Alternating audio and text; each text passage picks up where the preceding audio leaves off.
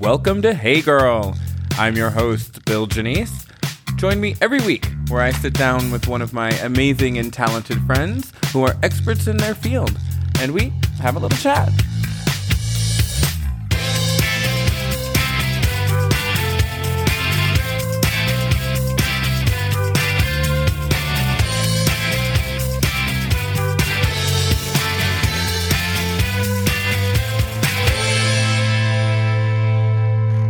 Since we're here, I'd really love to talk to you about your personal struggles and personal experiences with body image. Yeah, absolutely. It started at a very young age. And I want to say, I've mentioned a few times in this interview about my dad and not necessarily painting him in the greatest light. And my dad's no longer with us and he can't defend himself. So I wanted to say that like my dad and I have made amends before he passed away. And my dad, I think that when I look back on my childhood and everything, I think my dad was just trying to protect me and give me the best life that he knew how to provide. Sure.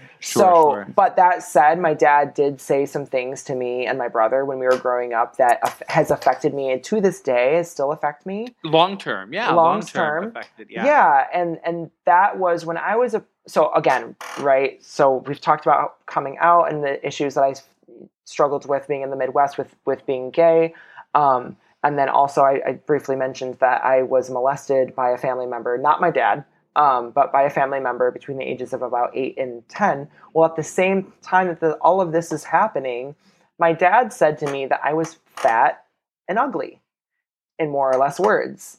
And that was tough because my dad was definitely a product of the 90s health craze. Everything was fat free. And he was very regimented. And I definitely get some characteristics from him as far as like being regimented with diet and exercise. That has just been kind of drilled into me. But when he said that hurt. And my immediate reaction was I wanted to rebel against that. Gosh. Yeah, I wanted to rebel against what he said. And I was like, well, I'm going to be fat and I'm going to be ugly, blah, blah, blah, blah, blah.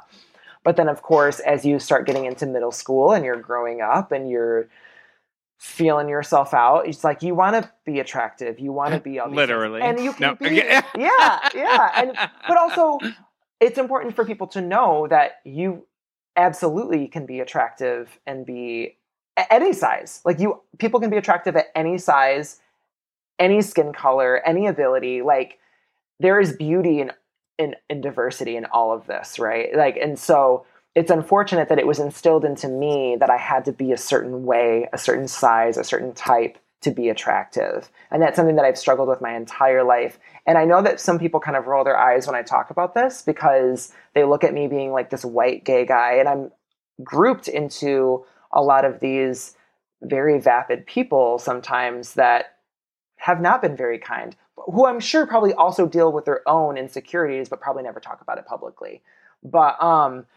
But yeah, so once I started hitting middle school, high school, that's where like the yo-yo weight, like I'd drastically lose weight and I would do all sorts of unhealthy things to lose weight. I don't want to say I was bulimic because I know that that's like an actual disorder that people experience, or maybe it's even considered a disease. I was able to stop it. And from my understanding, it's something that people still struggle with their whole life. So I don't want to sit there and say I was bulimic, but I definitely experimented with that type of behavior in high school. Sure. I over-exercised. And then the opposite of that. I would do all these really extreme things, and then I would stop cold turkey, and I would just eat all the time and not exercise and not do anything. And it was just a vicious cycle, and it was so hard for me. And then, of course, you're then being fed all of these things about diets and, do the Atkins diet or do the South Beach diet or do, what it was that people do now, keto or whatever. And, by the way, I'm like no health and wellness expert. I do work for I work for the YMCA. So like it's a health and wellness facility. So I'm grateful that I have access to some, things that help me understand some resources. But I myself am not a health and wellness expert. So like I always get weird when people like ask me for advice. I'm like, don't ask me.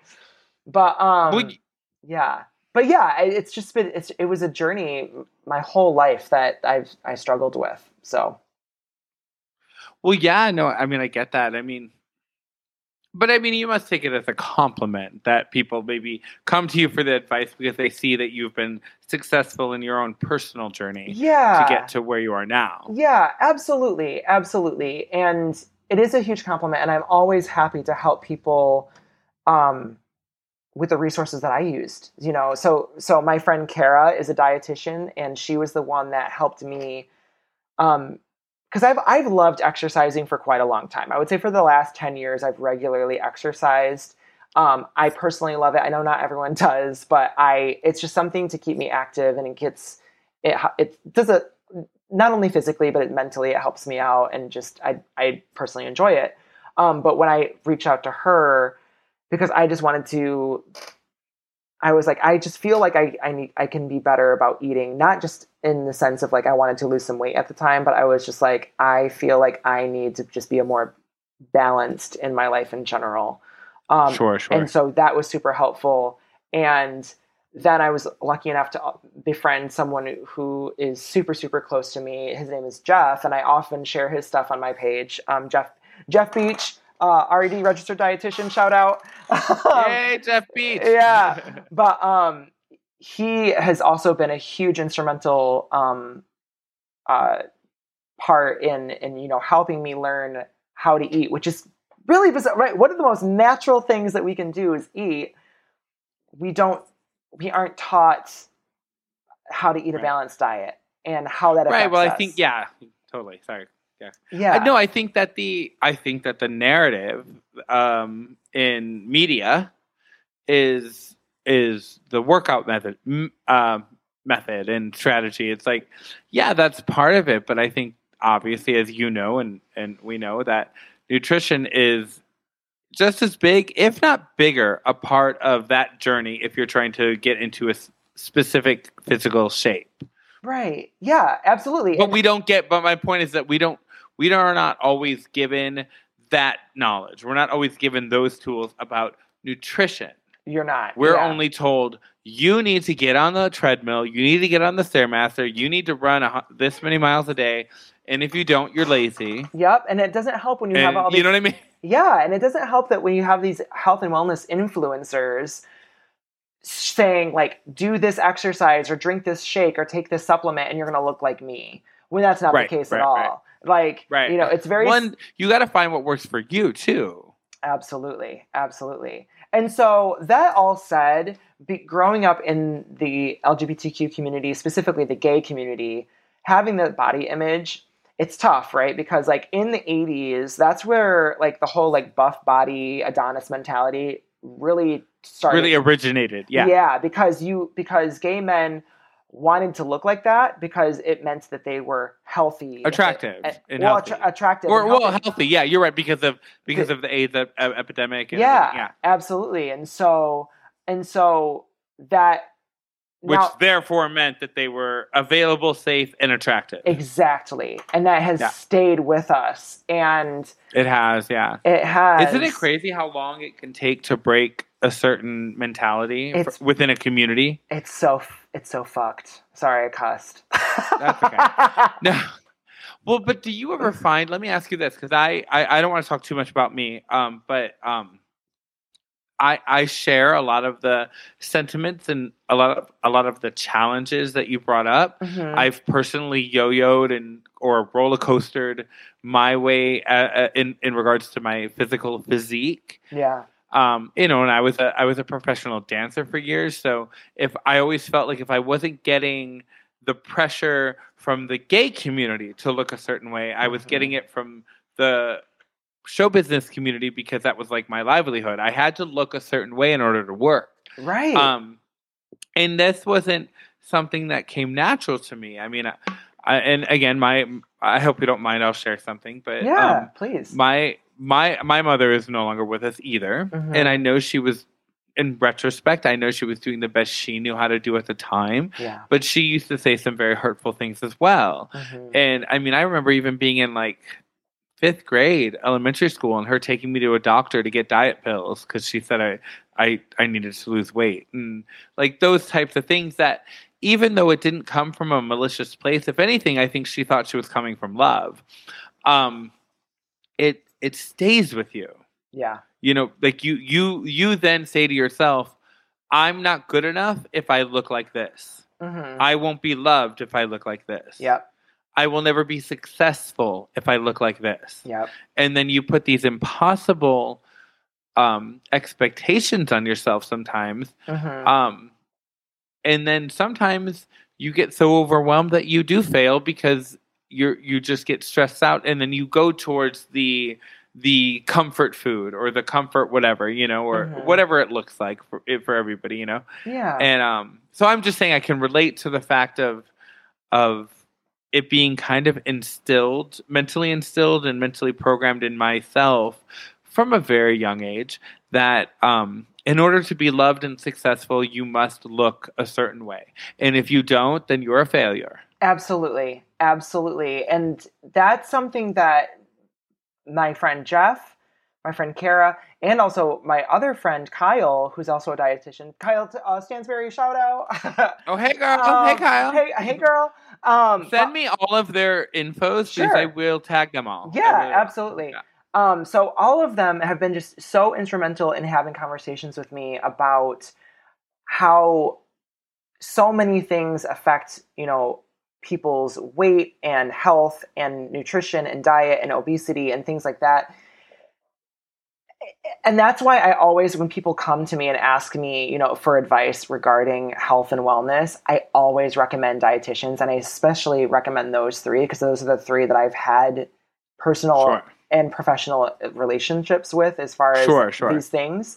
And I'm like, I understand that money is tight for a lot of people right now. I mean, myself included, but like we look at these as like an investments, right? And we want to invest in ourselves. And I'm like, don't look at it from like, and again, actually, I don't think any of them necessarily specialize in weight loss. That's not what their specialty is. And also I want to say that dietitians, these are people that go to school, not like it's not like an online course and get a certificate. They are right. It's not like the physical trainers that have like maybe their NASM certification that they got over a couple weeks, and that's beneficial. I'm not absolutely that, right. Yeah, you need to have I'm just that. agreeing with you. Yep, absolutely. But these people, they go to school, and I believe it's considered a master's degree for most of them. To be able to, they have to go through clinical work and everything. It's a very rigorous and an intense thing. So they know what they're talking about, and is what I'm trying to say. and it's super beneficial to do it because I mean, again, this kind of ties back into when we're growing up being LGBTQ and we're unsure of our place in the world, we're thinking that we're not worth it. You are worth it, and your health is worth it. And, for me, I was like, I would rather invest the money or the time and the energy now while I'm still relatively young at a mere 26, at plus 10 years. But invest Honey, it now. Look, first of all, you really do look like you would be 26. Oh, so thank you. Don't act, yeah, you really do. Thank you. But I would rather invest in that now versus having major health issues down the road. And so it's super great. And so I just always encourage people, like, if you're interested in diet and nutrition and you just want to lead a healthier lifestyle, whatever that means for you, seek out a dietitian because it is so worth it in the long run. The information that I've received just within the last 6 months is mind-blowing. So highly recommend. Oh, that's great. Well, what is your take? This might be a little bit more of a difficult question. Okay. But what is your take on our community's stance on physical appearance? Oh, yeah, that is a tough question. Because, I mean, I guess I don't even think I need to explain. I know you know what I'm trying to ask. It's just, I think that there, as gay men and women, and forgive me, try everybody in the community. I'm not trying to be exclude anybody, but we are supposed to be. Hold on, give me a second. I might get in trouble for saying what I'm about to say, but I'm just going to say it. Say it. We are branded Uh-huh. as the in the community of inclusion. Sure. I don't personally feel that happens 100% of the time.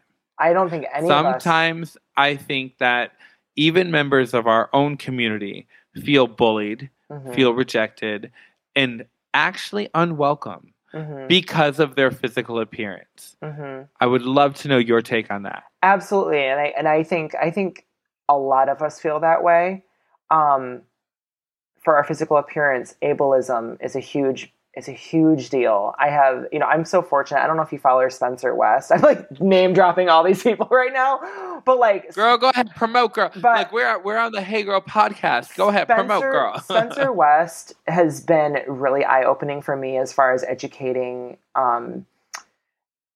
things about ableism and disabilities within the LGBT community. If you don't know who he is, check him out on TikTok and Instagram. He is such an amazing, I mean, he does it all with such grace, but like, I can't imagine what that must be like to be a person with a disability and just be scrutinized and things like, and just constantly questioned, right? Like, and it's probably a very polarizing experience. Because you don't feel like you fit in anywhere. Yeah. And so so you've got ableism, you've got body shaming and body, this whole people judging you for your appearance and all of these things. It's tough. And I have to say, you've got people on like apps that say like no femmes, no fats, no whatever. It's like we're supposed to be the community of inclusion, which I know sounds great on paper with a big pretty bow. Yeah. But I also know that we're all experiencing the human experience. And you can't be the community of inclusion only when it's convenient. Right, exactly. And people always try to play the preference card, and I get that to a degree. Like, we all have preferences, right? Whether that is nature, nurture, it's usually a mix of both. It's how we're raised. But there are certain things that we can unlearn, right? And unlearning is really important, especially in this day and age. And I love that we said that, yes. Yeah, and so you have to learn and understand that if you sit there and say, oh, it's my, I don't like, I'm just using this as an example, like if people say, I don't like black guys, it's just my preference. Well, you're excluding an entire community of people based solely on their skin color. You know what I'm saying? That they have no control over. And you're giving yourself the permission to say something like that by just simply saying, it's just, quote unquote, it's just a preference. And it's such a cop. It's such right, girl. It's such a cop out because it's just like, you're giving yourself permission. You're giving yourself a free pass. Right. And I think that is unfortunate. I will say, and I told you I have kind of a hot take that I don't see people talking about. Let's go. There is a flip side to this where there are people who feel othered. And I don't want to put words in anyone's mouths, but this is where especially when it comes to like, this comes out more in line with body positivity and body types. I see a lot of people who feel like they are not the idyllic body, right? And I'm using idyllic in quotes because everyone's different, but I think that you and I and a lot of our listeners know that what is worshipped in, not just in the gay community, but but what is celebrated in society celebrated in general are these rock hard athletic bodies, right?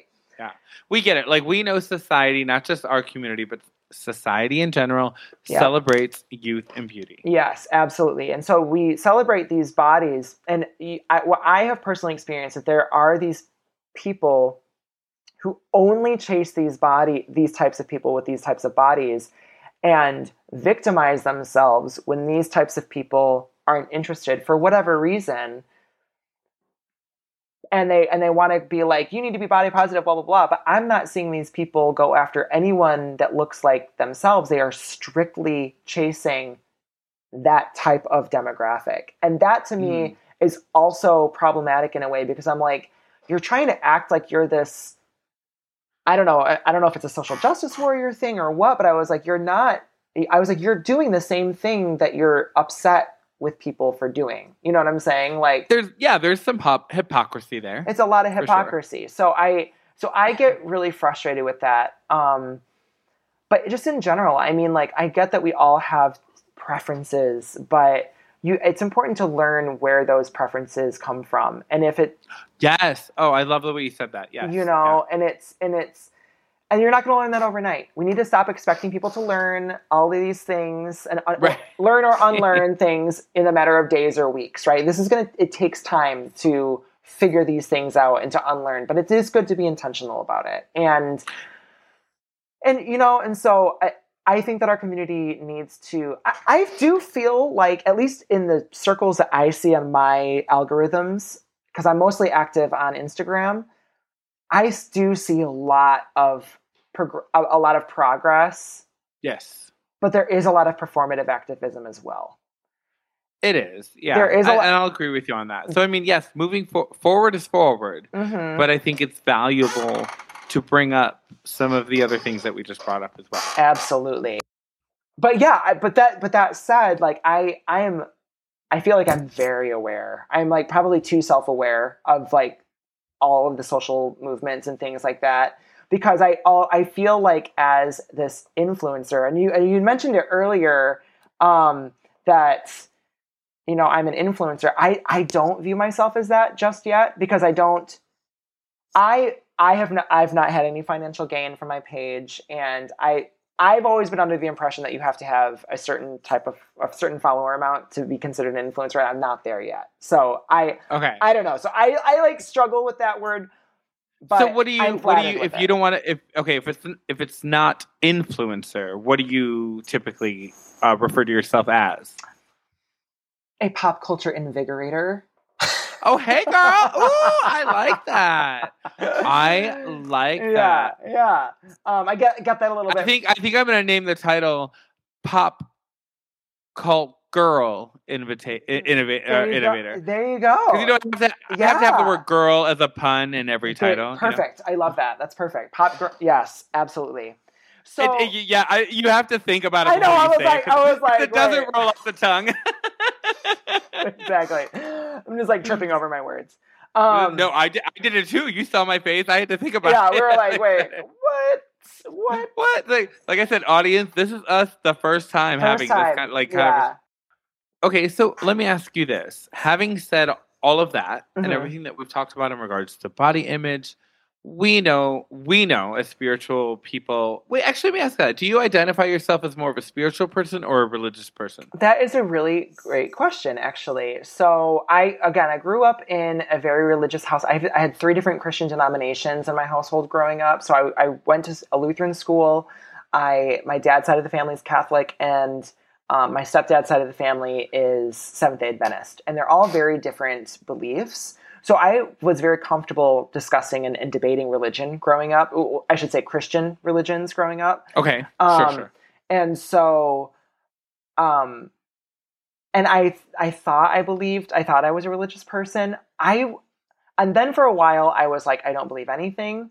Now that I'm getting older, and I don't know if it's just like me trying to like have a, you know, more peace of mind as, you know, as you get older. I feel like life just gets more stressful. So I'm starting to teeter towards more of a spiritual approach. I don't know what that means. I know that sounds very like laissez-faire, but it's just, I definitely think it feels like that there's a higher power or a higher energy, whether that's governing us or helping us or what. That's just how it feels. But I haven't investigated that far. But so I would say I'm teetering more towards spiritual.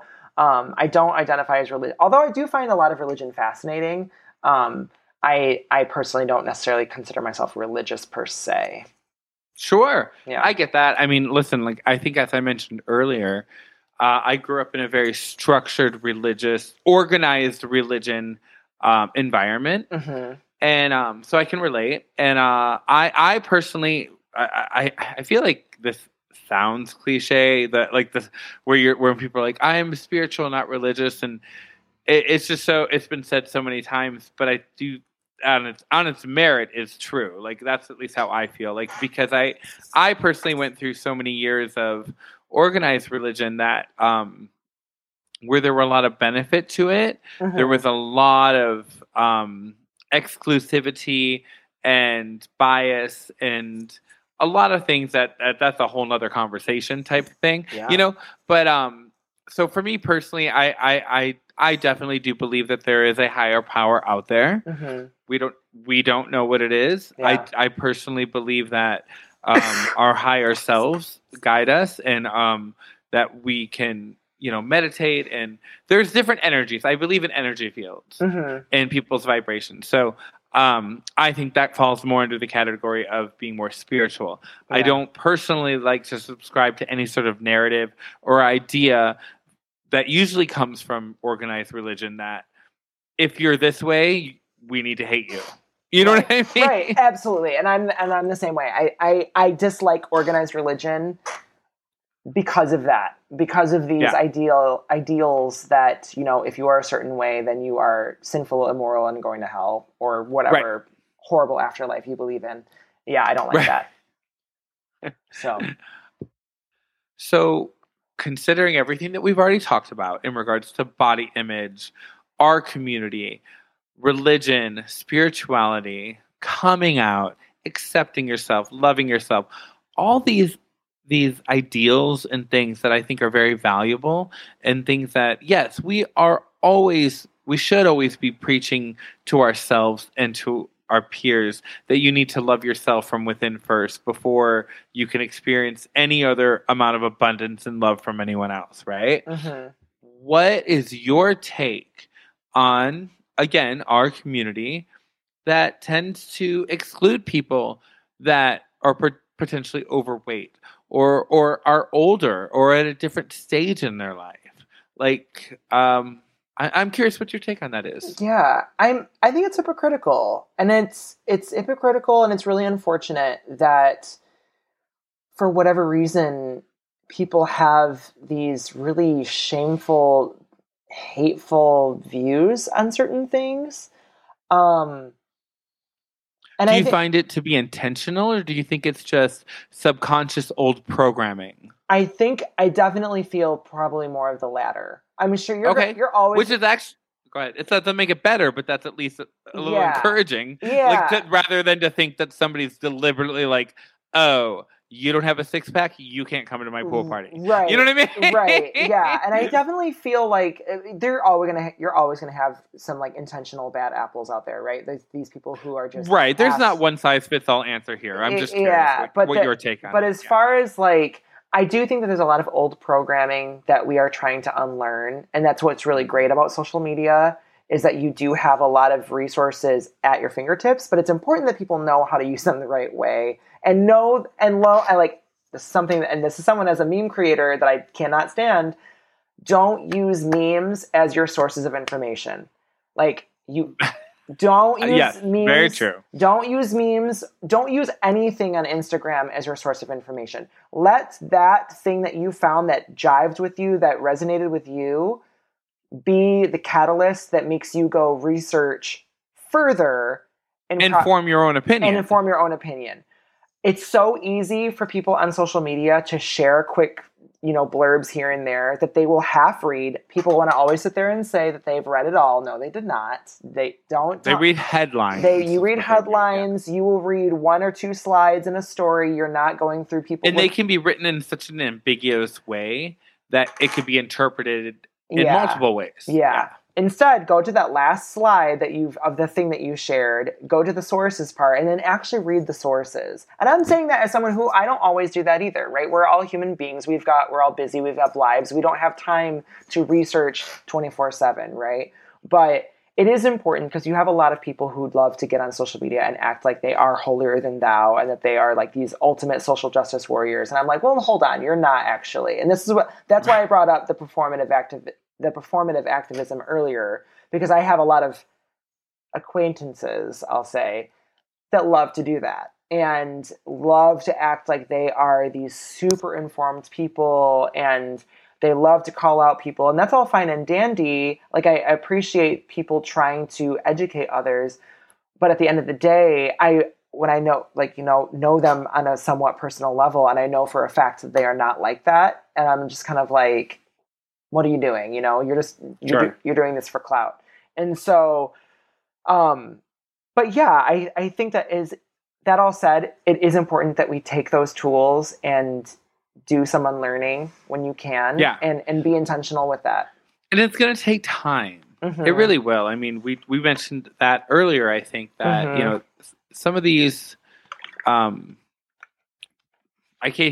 really hate to keep using the same word, but there's no better word. But these old programs, take time to relearn. And I mean, so what is the solution? I think that to that question is the solution that we have to start.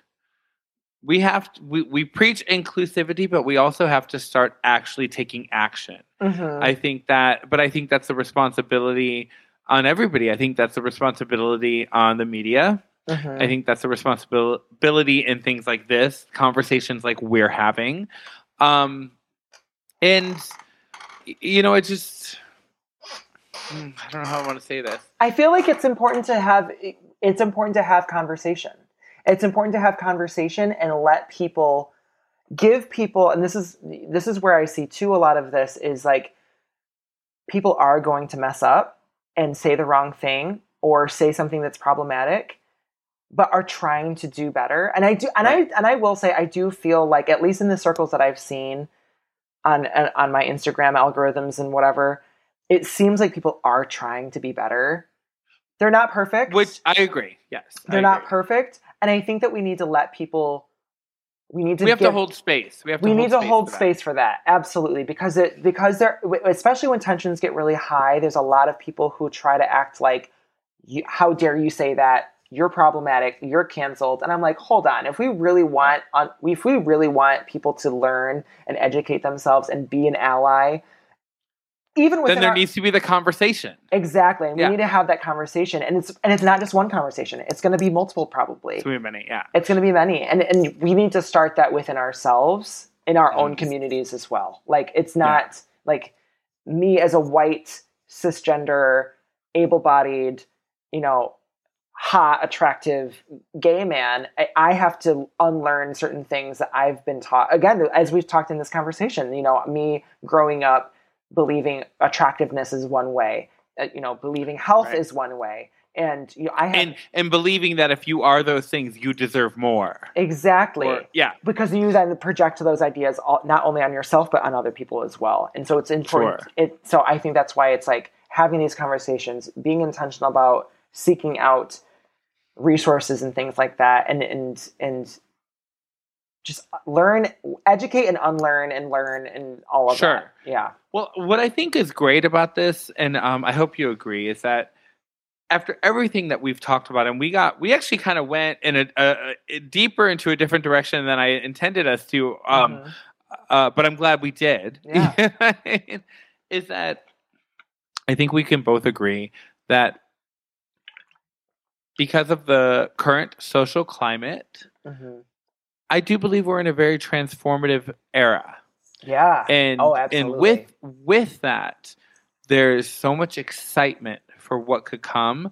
But with that, things are coming to the surface, not just in our community, but even with Black Lives Matter and with all of the horrific incidents surrounding Stop Asian Hate and everything. All minorities, we're finally coming to the surface, and even though it's painful right now, there's I hope this analogy doesn't sound too simplistic, but it's almost like cleaning out your closet. It's gonna look worse before it gets better, but at least we're doing the work. Yeah, absolutely. It's like we're I feel like we're in that moment where we are sifting through the muck of things, and we're people who were maybe blind to it before are finally getting.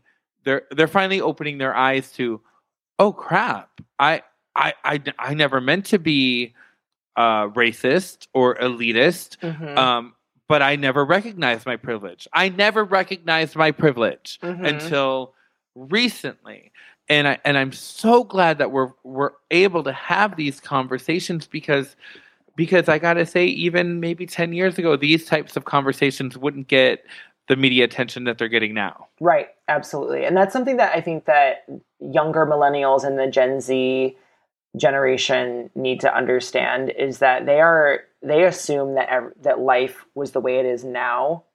Right, because they've never known anything different. They've never known anything different. And they need to understand that times have changed fairly rapidly, especially over the last 15 years. Very rapidly. It was not that way before. And so it's just important that people need to understand that when they do go back and reference certain things and see the way certain people talk and whatnot, they're not intentionally necessarily being a certain way. It's just they're not intending to offend. Exactly. It was just the social climate at the time. Social climate at the time, and so a lot of these concepts and ideas weren't even talked about. So it's like, right, at least not in like a mainstream way. So I feel like this isn't as heavy as some of the stuff we're talking about, but just as a fun example, I'll reference Sex and the City again. We love it. I do love the show, but I remember watching one of the reruns recently, and I have to say, no shade, but I have to say, there were some jokes there that did not withstand the test of time. Oh, for sure.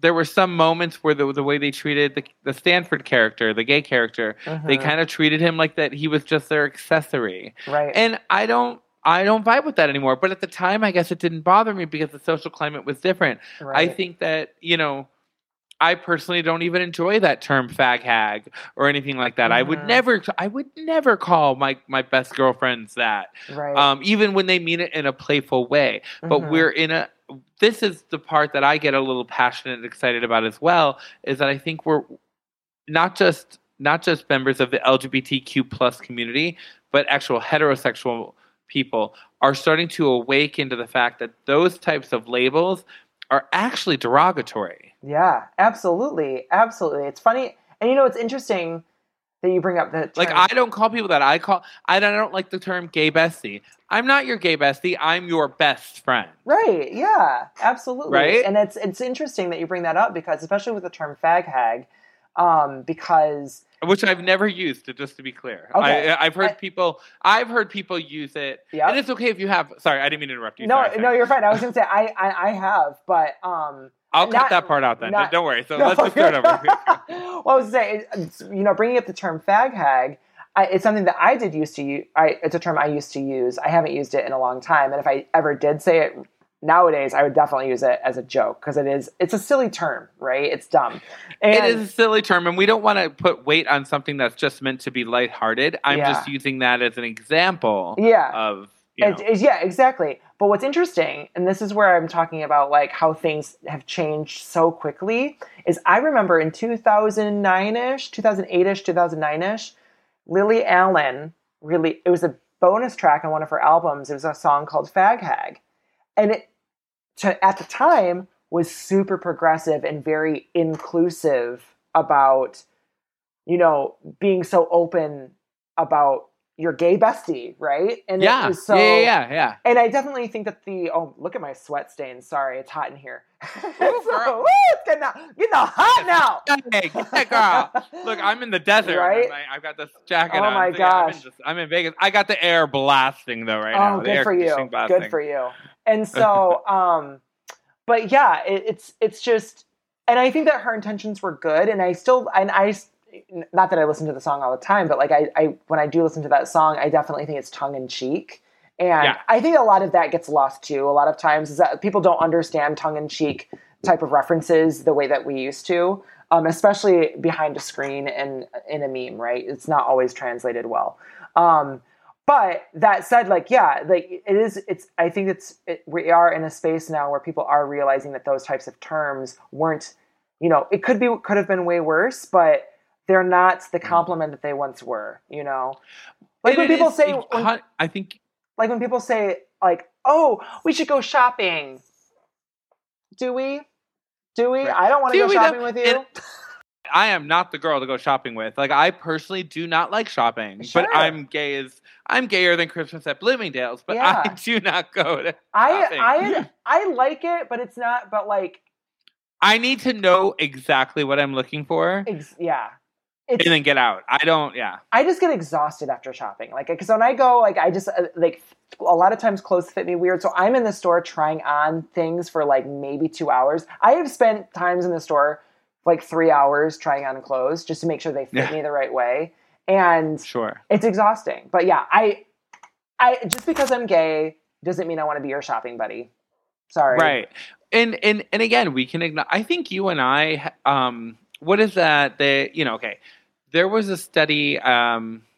You'll have to forgive me. I can't remember. I don't know if it was at Harvard or so. There was a sociological study done, and I can't reference properly the publication it came out in, but where they were talking about, Generation X prior to us, then millennials, now Gen Z, right? Mm-hmm. And they were talking about people that fall into our age bracket, meaning me and you. Yeah. That we're kind of a little bit the older millennials, if you will. Mm-hmm. But we're so close to what the young Gen Zers, or Generation X, Generation Xers, that they called there was like a 5-year bracket where they called us Zennials because we were we're technically millennials, but technology and society progressed so rapidly during the millennial generation that it's kind of hard to realistically lump us in with somebody who's like 24 right now. Sure. You know what I mean? Absolutely. Right. No, absolutely. It's so hard. Or even people younger. It's bizarre. Yeah. And I think the reason I bring that up is that I think that, and I'm not trying to compliment us, but I mean, girl, no.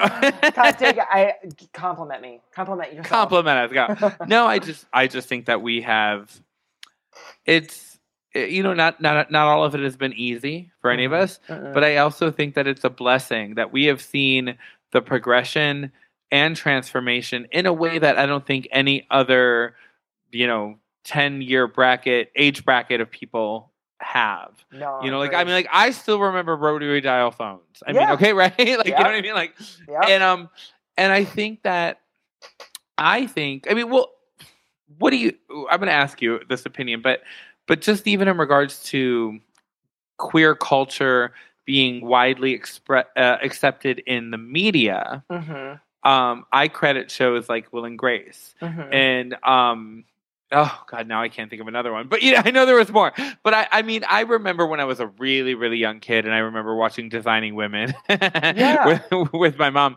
And there was, at that time, it wasn't common to have a gay character, even definitely not as a regular on the show, but even as like in an episode in primetime network television. And I remember there was an episode of Designing Women where there was a character, like a walk-on role that was a gay character, and I just remember it really struck me. And then it wasn't until years later that we're finally we have shows now that I think it's helped them.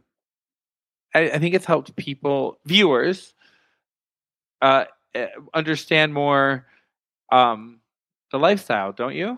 Absolutely, yeah. And I think that is something that's really great with media, and we don't give it enough credit for, is that it really helps introduce ideas and different things to people, and it introduces them to a wide audience, right? So whether that's through TV shows or music, and I would say, shows like Will and Grace, shows like Ellen, pop stars like Madonna and Cher, I mean, who have very much catered and explicitly stated their support of the LGBTQ community, and even way before it was like popular to do so. So if I can toot my own horn for a second, as far as one of my favorite memes or pieces that I've created was a fairly recent. Is it the Madonna one? It's the Madonna one. Where so there's the whole, I remember it. The whole meme, it's not really, well, yeah, I guess it's a meme. It's this meme where people say, it's like, she understood the assignment, and it's usually like a pop diva being really fierce, right? Well, I made one that said, she gave the assignment. And it's yes, you did, and I loved it. And I shared it, I think, a couple times. Yeah, and it's like a bunch of clips. It's a longer one. It's like a 4-minute clip or a piece, but it's a bunch of clips from Madonna that start back in 1991, explicitly stating her stance and support of the gay community. And again, and similar to Ellen, people didn't do that back then. They didn't. Right? They No, didn't, it was very rare. And if they did, it was, as you mentioned before, almost the death of their Hollywood career. Absolutely. And she was so adamant about preaching what she felt was right and what I think is right. And you see her in all of these interviews. And again, it stems back to 1991. And I'm sure there might have even been some earlier ones, but I couldn't find them. But at least not a video, I should say. And, but she just keeps going. You see, as the years grow, she's just same stance. She's like, we need to accept the gay community. We need to accept people for who they are. And you won't find another pop star or any other celebrity that was that explicit in their stance with the LGBT community until someone like Lady Gaga showed up. So I think, and I know people love to compare Madonna and Lady Gaga, but that is something where I will say they are very similar in. And Britney. But even Britney, I mean, Britney supports the gay community but I would say. But she also came out at a little bit of a different time. Yeah. Yeah. She's definitely. I know what I'm sorry. I know what you mean. The reason to compare Gaga to Madonna. Yeah. I see what you're saying. I'm just saying. I'm sorry. I see what you're saying now. Yeah. And, but yeah, I would say their explicit outspokenness for the support for the LGBTQ community is unmatched by any other pop star. And I think that we need that was really important for the gay community at the time and now. So let's talk about some more fun stuff. Okay. I mean, this is all fun, but let's talk about some more like lighthearted gay pride party stuff. Let's do it. So the amount of passion that you speak about Madonna is how I feel about Cher. Like I just can't even begin. Yep. So, but just know it's there, right? I was get it. Dying over that the video you made recently where you put on Ariana Grande's Save Your Tears for Another Day and then you put Cher Save Up All Your Tears. I shared that like 6 times. Like, I loved it. Yes. It was for those listeners out there, I made a meme that says, I love the memes where it's like your something and then my something. So, just to bridge that generational culture gap. Exactly. Yeah. And so I did, obviously Save Your Tears, The Weeknd featuring Ariana Grande remix is which I do love that song, but Cher's my girl that I'm sharing tears for. Great song. Saving tears for. Exactly. Yeah. So Cher has a song called Save Up All Your Tears. So just one day I was like, oh my gosh, this song doesn't get enough recognition. So I was like, this will be a fun meme to share. So I'm glad that you enjoyed that. Yeah. I loved it. And one of my other favorite ones that's running, kind of racing to my mind is, look, I'm laughing before I even tell the joke. Yeah. That's how much joy it brings me. I love it. I love it.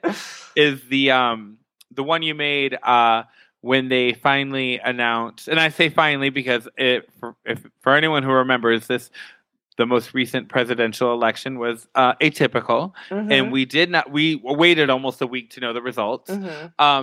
But was when you made the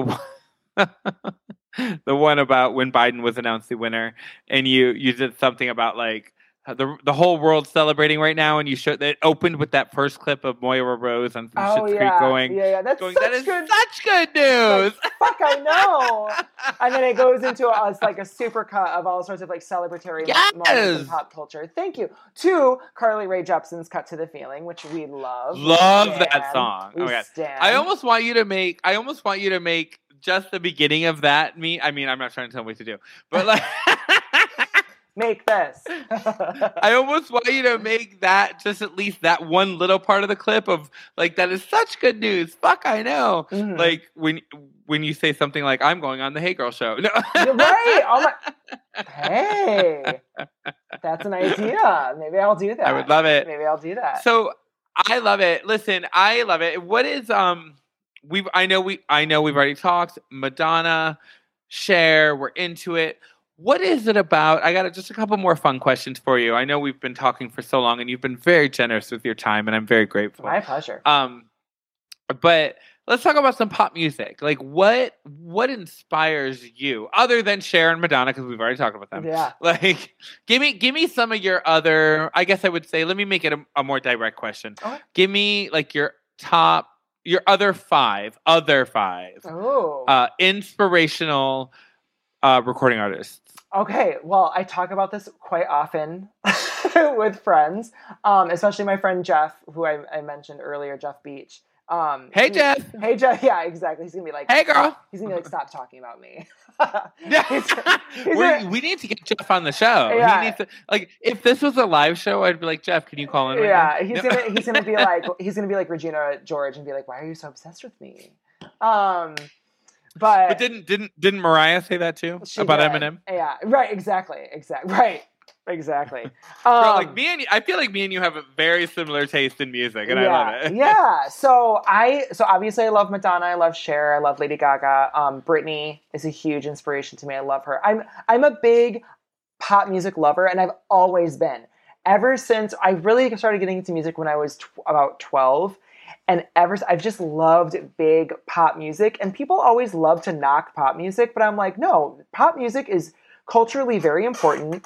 Sure, the songs can be frivolous, but I would say we don't give enough credit to a lot of songs, frivolous or not, but like these songs that are huge pop culture moments that have place in weddings, in going out with your friends, in having those nights out and enjoying people and good times, you know? So Britney. Well, yeah, those are the experiences that we remember. Like, Yeah. what's that? What is that? That famous Maya Angelou quote where she says, "People will forget what you said, they'll forget what you did, but they'll never forget how you made them feel." Yes. And I think that music, especially coming from, I mean, again, I come from a kind of a more of a marketing background. Mm-hmm. That's what we strive for when we're creating experiences for people. Is what is going to stick with their emotion. Exactly. And so with, I love a lot of pop singers and artists who create those feelings, right? So Britney is a good one. I love Robin. I love... yes! Yeah, I'm obsessed with Robin. I love... oh my gosh, now I'm like, Kylie Minogue. Kylie Minogue is huge in my world. I love Mariah Carey. Mariah Carey is also huge in my world. Like, and people are like, no shit. But like... Right. Yeah. Well, no, it's not even cliche anymore because now there's so many younger millennials that are like, Mariah who? Right. Like, yeah. They're like, isn't she that Christmas bitch? Like, right. They're like, all they remember her for is All I Want for Christmas, which, by the way, will never go away. And I just... Every year we're going to be listening to that song. Exactly, for the rest of our lives. Which I'm not mad about. No, me neither, girl. I just finished her book, by the way, and it is phenomenal. If you get a chance to listen to Mariah Carey's The Meaning of Mariah Carey, do it. You will not be disappointed. It's awesome. Oh, I'm so not mad about that. I'm going to post a link to that in the episode too, so people can buy it because hey, girl, listen to the audiobook. So can I say somebody that you didn't mention that I just gag over all the time? Yes, I have hundreds of favorites. I know you have more. I know. I'm sorry. Yeah. Good. Janet. Oh my God. I'm like, first of all, it's homophobic that I didn't even mention her name before you did. Like the functioning gay just unraveled for a second. Don't kidding. It was a full-on hate crime that I did not mention her name. Can we talk about her for a second? I'm talking about her all day. Let's go. I'm obsessed with Janet Jackson. Janet Jackson, okay. A lot of the younger listeners out there, you guys don't know, Janet Jackson was like Madonna level before the Super Bowl before that it even existed. Or before, I mean, in a way. Yeah. But before the Super Bowl performance that we all infamously know, she was Madonna level. With the wardrobe malfunction. With the wardrobe malfunction. That event derailed her career for so long that so many people don't know her music. It's so disappointing. It's so disappointing. And her impact on the industry, not just as a woman, but as a dancer, singer, performer, fashion icon, like songwriter, everything. everything. And everything. her stage presence is I mean, it's unfathomable. It's just there's nothing like it. She's incredible. She's so graceful. She's another artist who very explicitly in her music catered to an LGBTQ fan base. She has a song. I love deep cuts. I love artist deep cuts. Like we all know the hit singles, we all know them, but I'm like you know when you love someone when you know the deep cuts. And on her Velvet Rope album, she has a song called Free Zone that is all about, you know, loving, accepting who you are, and it explicitly talks about same-sex relationships, and she talks about bisexuality. In fact, there's a lot of bisexual themes in that album. But Janet is just absolutely incredible and does not get enough credit for everything that she's accomplished and everything that she has influenced. She is amazing. Do you remember, you do, because you just brought it up, but in regards to the Velvet Rope tour, so I remember watching it on TV, and the audience needs to realize that, I mean, now, like, you know, nowadays we're so used to performers, well, because we just have so much more accessibility and we have advancement in technology. Yep. But we're so used to seeing performers do behind the scenes type stuff, you know? Yeah. But back then it wasn't common. Like, you didn't usually get to see the Velvet Rope tour on TV. I think it became an HBO special, but it was like one of the first ones they did of its kind. Yeah. So it was, you know, it was a big deal, right? I think. I mean, to be fair, I don't even think I don't even think my family had HBO. I think we like did a pay-per-view thing just so we could watch. Yeah. And it was a big deal. And it was a big deal. And she filmed that. The concert, because it was a tour, but the concert that they filmed for TV, for the TV special, was at Madison Square Garden. Yep. And I just remember, like, you know how, like, when you're a kid and you kind of just like lay on your stomach on the floor, but like this, you know, like with your elbows on the floor, supporting your chin, supporting your head, and you're just, because you just want to be as close to the TV as possible, because you're just like sucked in. I don't know if anyone else was this way, or maybe I'm just a weirdo, but I just was like, I wanted to be as close to that energy as possible, even though it was coming through a TV screen, you know? Yep. And I remember just being in awe of everything she did and everything the dancers did do, because I was a dancer for years, so I was also looking at that. And yeah, I mean, she did so much. She elevated so much. So yes to her. But now let's talk about, and I don't mean this to sound offensive in any way, to the generation that's maybe the one generation a little older than us. Oh, sure. But what do we think about some of the older queens? Are we into Barbara, and are we into Diana and Aretha? Where are we at with that? Right. I have mad respect for all of them. But as far as listening to their music, I don't know much of Barbara's discography at all. And that's no disrespect to her. It's just the style of music that she sings just doesn't resonate with me. Like, and then as far as Aretha Franklin, I know her, like, bigger hits, but I don't know her deep into her discography. And same with, like, Diana Ross, although this is super random.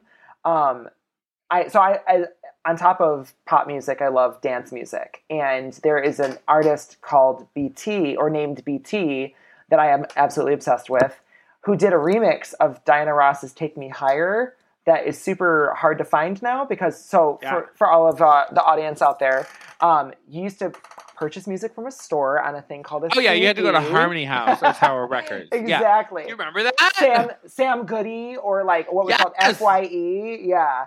Like FYE, yeah. Wait, do you remember? This is great. Sorry. And I'll tell you mine, but you're going to go first. Yeah. Do you remember the first? Well, for me, it was a cassette. I'm assuming it was the same for you, but maybe for you it was a CD. I don't know. What was the first album that you went and bought yourself? That I bought myself because I was Because again, gifted. audience, this is before you could scream shit. Right. Before you could stream. I can't talk. Stream shit, and also, I used to do the thing. You remember how? I'm sure you did it too. We would have our little two deck cassette boom boxes where we would be trying to record the radio, trying to catch the song we wanted, just so we could hear it again. You know, right? I did that with the Backstreet Boys Black and Blue album. They were premiering it on a radio station, and I remember like as it was being released to stores, and so I remember like listening to the radio station. I was like recording. I was like, oh, commercials are like, like, and you don't get the full song, but you're still into it, you know, because you usually miss like that first couple seconds of it. Yeah. So my first... But what was the first one you bought? First one that I bought? Oh my goodness. I don't know if I remember the first one I bought with my own money. I was a big... Like I also, on top of albums, I also bought a lot of CD singles as well. So I used to have a gigantic CD collection. I still do. I mean, I've like sold a lot or given a lot away, but I still have a relatively big collection for, you know, this day and age. And I think that the first... So I don't remember the first album, but the first CD single, I bought two at the same time. It was Mariah Carey's Honey and the Lil' Kim Not Tonight remix, like the Ladies Night remix that she did. Oh my God, I loved that one. Oh, girl, I listened to that in my car all the time. It is a summer bop. It's perfect. We need to bring that back. Lil' Kim, to bring it back to summer. Angie Martinez, Lisa Left Eye Lopez, Debrat, and Missy Elliott all in one song. Yeah, all in one. It was like, oh my God, it was like that year or that decade's version of Lady Marmalade. Yes, the remake of Lady Marmalade. Yes, and you know, my sister, I have an older sister. That I've never really mentioned on the show. So hey, Penny, but she's like 2 years older than me. And that was like her and her little squad's theme song. Her and her girlfriends was Ladies Night. You know what I remember? Yes, that version of Ladies Night. You know. Anyway, I remember going to the store. I had a little gift certificate to Harmony House. Love. And I bought. The first cassette I ever bought was Michael Jackson, Dangerous. Oh my gosh. And my sister bought, because we both got like matching like gift cards for like a Christmas or something, you know? Yeah. And she bought Paula Abdul Spellbound. Oh my God. Right? I mean, like we made some good, we had good taste. Those are some good purchases. Yeah. Those are great. Both great albums. Yeah. And then in regards to a CD, I do remember the first two CDs I bought. One, and it was Boyz II Men 2. Love. Okay. And three. I bought three at the same time because I thought I was hot shit. Because you were like, I am buying music today, bitches. Yeah, and I was also like, I am upgrading from cassettes to CDs. Yeah. Like you thought you were rich. Exactly. Right? No, for sure. Absolutely. Mind you, I didn't even have I didn't even have like a nice CD player. I had one of the portable CD players with just headphones, you know, right? Yep. Excuse me. And I bought three. I bought Boyz II Men 2. Love. Ace of Base. Oh my God. Love Ace of Base. And TLC, Crazy Sexy Cool. Oh my God. Okay, so again, Jeff is going to be like, you're obsessed with me, but he references Crazy Sexy Cool a lot. One of the best albums. So like, good. Ever. So good. Yeah, exactly. So I love that. Those are great purchases. Also, Boyz II Men 2, Water Runs Dry is probably one of my favorite songs of all time. I love that song. Okay, so you already just answered my next question. But which I love. Great. So then let me try and rephrase it to get a different answer. Okay. Only because you've already answered the one I was about to ask you. Well, wait, what were you going to ask me? I was going to ask you what your favorite song of all time was. Oh, that's not my favorite song of all time. Oh, well, I thought you just said that. I misunderstood. No, it's one of my favorite songs of all time. But what's your favorite song of all time? I don't know if I have one specific. Yeah, it's hard. All right, top three. For me, I'm like, I could maybe do a top 10. Well, let me just throw this out there. Always Be My Baby, my Mariah Carey. just holds such a special place in my heart. It is a summer Sure. song. It is. I remember loving that song. I have very special memories attached to hanging out with my cousins and my aunt and my grandma, Sure. and like just like going Sure. on like family vacations and stuff like that with that song. So I love that. And I always joke that it's going to be, if I ever get married, it's going to be played at my wedding twice in a row. Like that's because I just need it that much, you know. Just So it's like in to Schitt's really- Creek when they got married. yeah, it's like to really like soak it in. Like I was like, it's such a great song. So I would argue that would probably be my favorite song of all time. Okay. But what are some other ones? Gosh, there's so many. Just give me two more. two more. I'm gonna try to throw out different genres. Well, with Madonna, there's a song, a deep cut called "Skin" off of "Ray of Light." That that was originally supposed to be, I believe, the 6th single off the album, and they ended up canceling that in favor to release "Beautiful Stranger" instead. So, fun fact. Yeah. Fun fact. I love it. Love But that I also song. love that, not to interrupt, but I also love that you and I both agreed that was our favorite Madonna album, was Ray of Light. Yes, Yeah. Listen to it today. It's so good. Younger millennials, if you're listening, you need to check it out. It And is I know I have timeless. listeners in like Saudi Arabia and like Croatia. Check it out. Yeah, it is timeless. You will listen to it today, and it holds up perfectly. It does not. To me, it does not sound. You know how sometimes you listen to albums and you're like, "Oh, it's great," but like it's very of its time. You know. But this withstood the test of time. Withstood the test of time. It is the perfect. It is the perfect blend of electronica and dance music with like world music and rock and. Oh my gosh, such a good album. So Skin, and I love Skin because her vocals are very strong in the song. The production's incredible, and it just builds and builds and builds to be this like electronic club orgasm almost. It's like truly when you listen to it next, the song just builds and builds and builds. Like the drums and everything that's like happens. There are sounds that I think it was like Marius DeVries was one of the producers on the song along with William Orbit. One of them had recorded sounds from Morocco to like put in the background of the song that you hear towards the end. It's really cool. So I love that song. That song is very special. Very, very All right, cool. so give me one more. One more. Oh my God. I'm going to say, okay, it's a newer song and we talked about it already. I don't know if it would be like in the top 3 per se, but "Cut to the Feeling" by Carly Rae Jepsen holds a very special. Oh, I love it. It's a great pop song. It's so fun and uplifting. But the reason why it holds such a special place in my heart is that when I lost my dad, it was 4 years ago this May. When I lost him, he had his heart attack on May 24th. I'm sorry. And thank you. And I believe it was 1 or 2 days later, she released "Cut to the Feeling." And I remember a low quality snippet of the song had leaked online about 6 months prior. And I remember hearing it and being like, I need this song in my life now. And I remember, I love that. And I remember every week checking, you know, like new music and seeing if it was released, and nothing was released, and it was never released. And so 2 days after his heart attack and 2 days, meaning 2 days before he died, that song came out. And I remember when I had to fly out to Arizona to kind of say my goodbyes to my dad, and I listened to that song. I'm not kidding you, the entire way there and the entire way back. Sure, yeah. This 4-hour flight or however long it was, because I was just it was my first time experiencing losing a parent, and hopefully the only time for a really long time.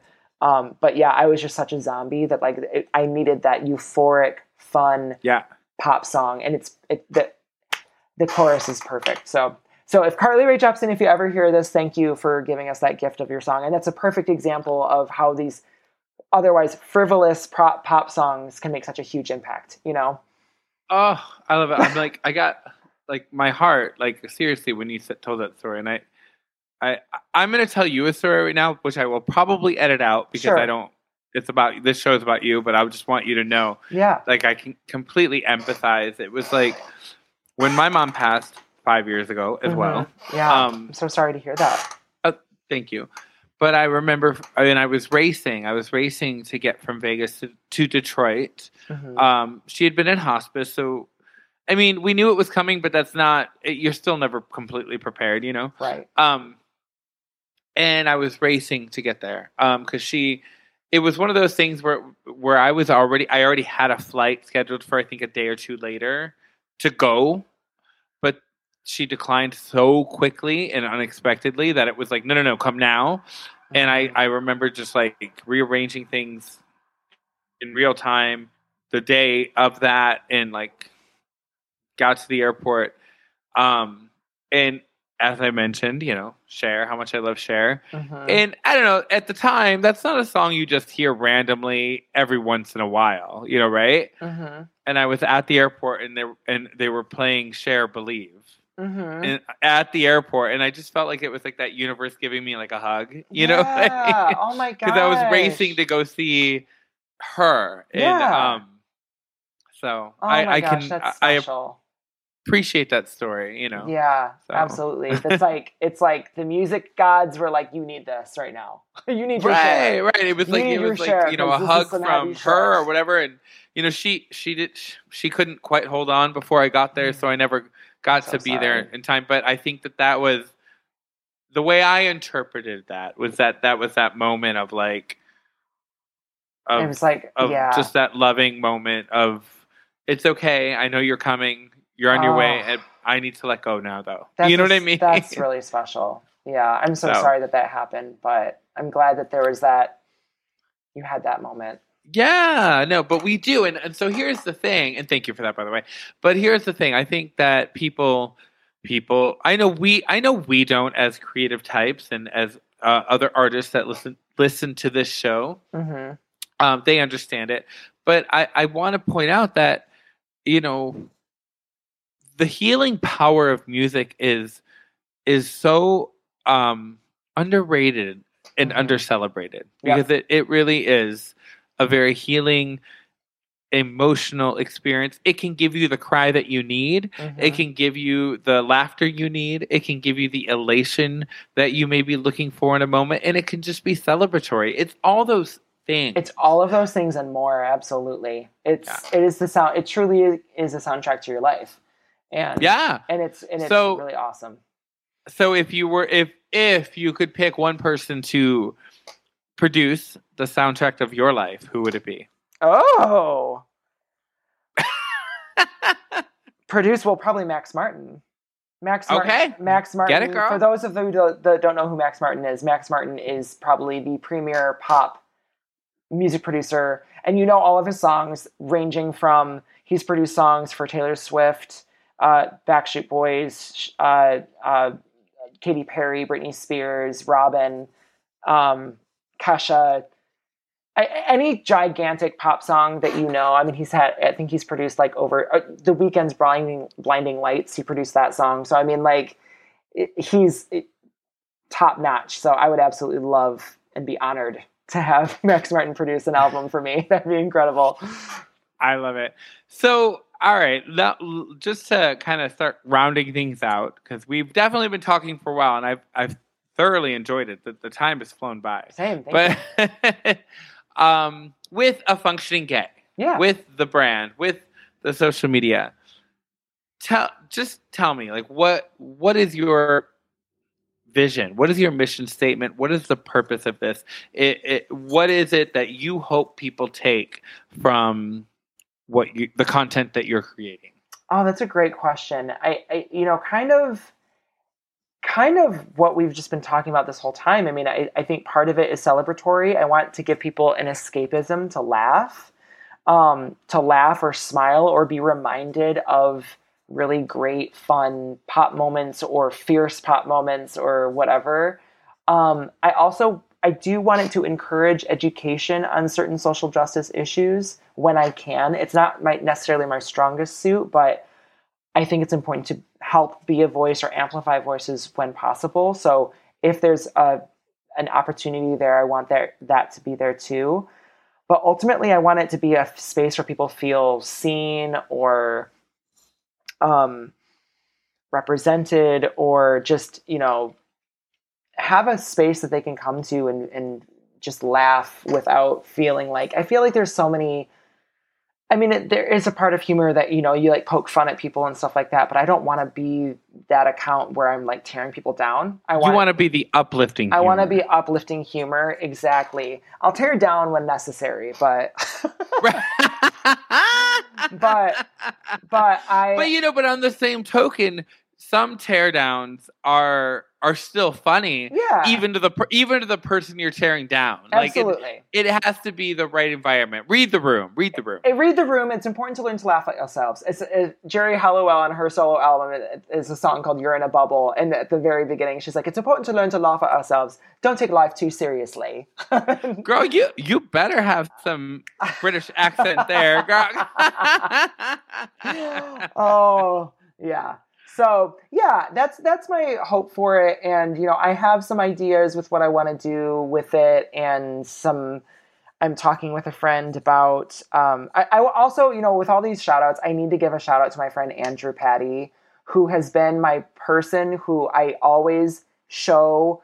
He's like my editor in a way, and I mean I don't get paid for these accounts, so he certainly is not getting paid, but so he is giving me so much free time over the past year, helping me come up with captions, or if I show him something and he's like, actually this would be really great, or we just bounce ideas off each other constantly. He's been a huge help. So he and I are in talks of actually potentially starting our own podcast. No offense. No, I'm not offended. I want us all to succeed. Yeah, absolutely. Exactly. So I would be thrilled to come on if you ever wanted me to come on. Yeah, that'd be great. We'd love to have you. It's I'm excited about it. It's something that is really brilliant. I can't talk about it just yet about what the idea is, but it's really exciting, and I really hope we're able to do it, because when he told me about the idea, because he and I have been bouncing the ideas off each other back and forth for a while about this now. And one day he texted me and he told me what we should call it. And I can't say it right now, but I laughed uncontrollably, and I was like, this is it. This is our $1 million idea. So we have to do it. So yeah. I love that. Yeah. Oh yes, absolutely. Well, you will always have the support of the Hey Girl podcast. Hey Girl. In anything that you do. Thank you so much. I appreciate it. This has been wonderful. Thank you for having me. Of course, absolutely. So I just want to, before we wrap it up, I want to give you just an opportunity to say anything. If you were to have any words of wisdom or guidance to anyone listening that is hoping to follow in your footsteps. Oh yeah, I mean, I guess be your authentic self and follow something that I've learned at a very young age. I don't know why or how I learned this. Follow your intuition, not to be too Jewel, but follow your intuition and follow your heart, right? It's, what you love and what you're passionate about and who you are.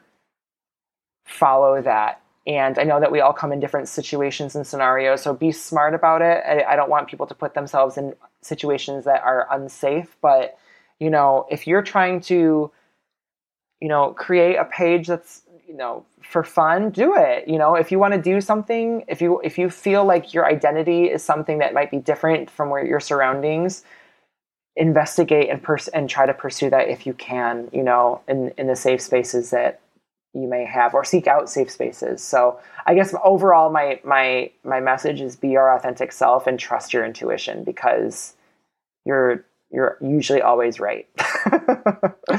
Absolutely. I really love that. Yeah. Well, listen, thank you so much for sharing your time and your talent with us today, because I've really enjoyed it. Well, this has been my pleasure. Thank you so much for having me. This is my first podcast experience. This has been an absolute delight. So thank you so much for having me. I feel so honored that you've even asked me. So.